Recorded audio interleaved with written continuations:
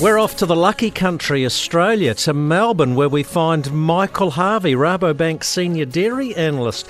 And Michael, here's a couple of interesting stats for you, and you can confirm or deny this. Melbourne has now overtaken Sydney as Australia's largest city. Am I correct in saying that?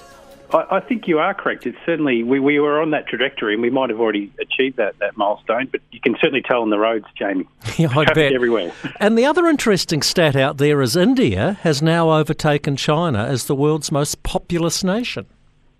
Absolutely. Yeah, that's quite a significant shift to the global structure, isn't it? So it's something we're interested in keeping an eye on. Well, you guys have got a free trade agreement with India. We haven't.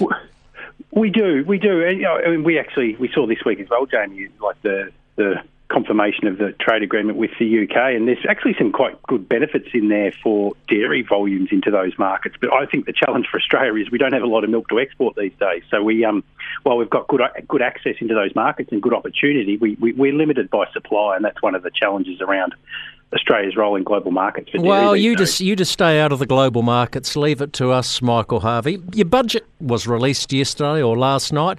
A budget surplus of $4.2 billion. You are truly the lucky country. Yeah, there's some good news in everything that's happening with the Australian economy. I mean, there's no doubt. I mean, the China reopening and the recovery of the Chinese economy is a good thing for the global economy, but it's certainly good for us because we are a major trader of commodities into that market, and we're seeing some of that benefit flow through. And so, yeah, look, we're talking about some global risks around the state of the economy, but we should avoid a recession here, and our labour market's quite tight, and so there's some positives there, but it's still a challenging economy for a lot of Australian households. Just the cost of living pressures are still there in the background, and that was a key feature of the budget last night. Yeah, he's spending, $15 billion on a cost of living package. Interesting, your inflation's at 7%, roughly what ours is at the moment. You're predicting it to drop to 3.25%. I hope we can follow that one.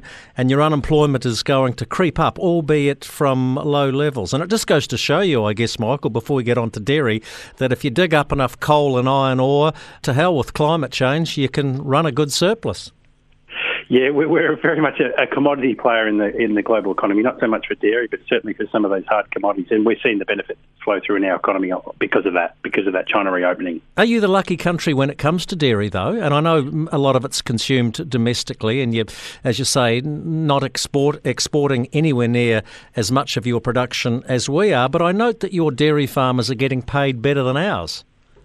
Yeah, we've just put out a report looking at what's in store for next season, and we don't get underway with the official season until July 1, but we always look to take a view on what's going on next season at this time of the year. And a key component is the price outlook, but we sort of look at other drivers of profitability, and we certainly think that the industry is in pretty good nick to have a good season next year, and a big part of that will be a fairly stable, elevated milk price outlook, but there's also going to be some cost relief coming through on the key cost pressures that we've seen in the last 12 months. So we certainly think we've got a good footing for a good season ahead, and a key component of that is the fact that we're going to see a milk price which will come off a little bit because of the global pressures that we're seeing around the world, and your farmers will be seeing that with their milk price, but also the fact that there's going to be plenty of feed, plenty of water, and those, the cost of fertiliser and purchase feed are certainly going to drift lower.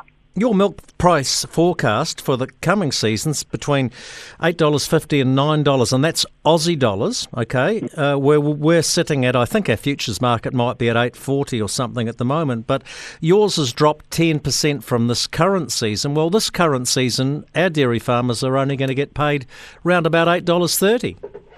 Yeah, that's right. And there's certainly some, local nuance around how milk prices operate here in the Australian market, and absolutely we're going to see we are talking about a 10% correction on current season pricing.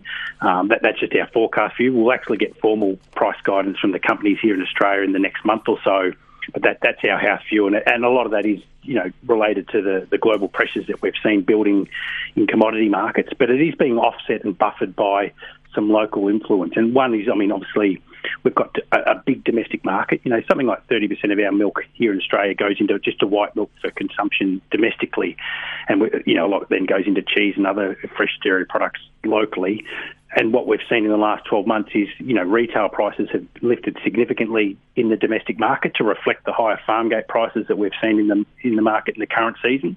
We think that those prices are going to be a bit more sticky this time around, and that's going to provide a bit of a buffering to the global pressures. So we're not completely immune to those global market forces, but it certainly, with the domestic market that's performing better, it will provide a bit of a buffering effect. And if you want to find out more, you can read the Australian Dairy Seasonal Outlook. Its author, Michael Harvey, is with us. Michael, thanks for your time today on The Country from the Lucky Country. Thanks, Jamie. Thanks for having me.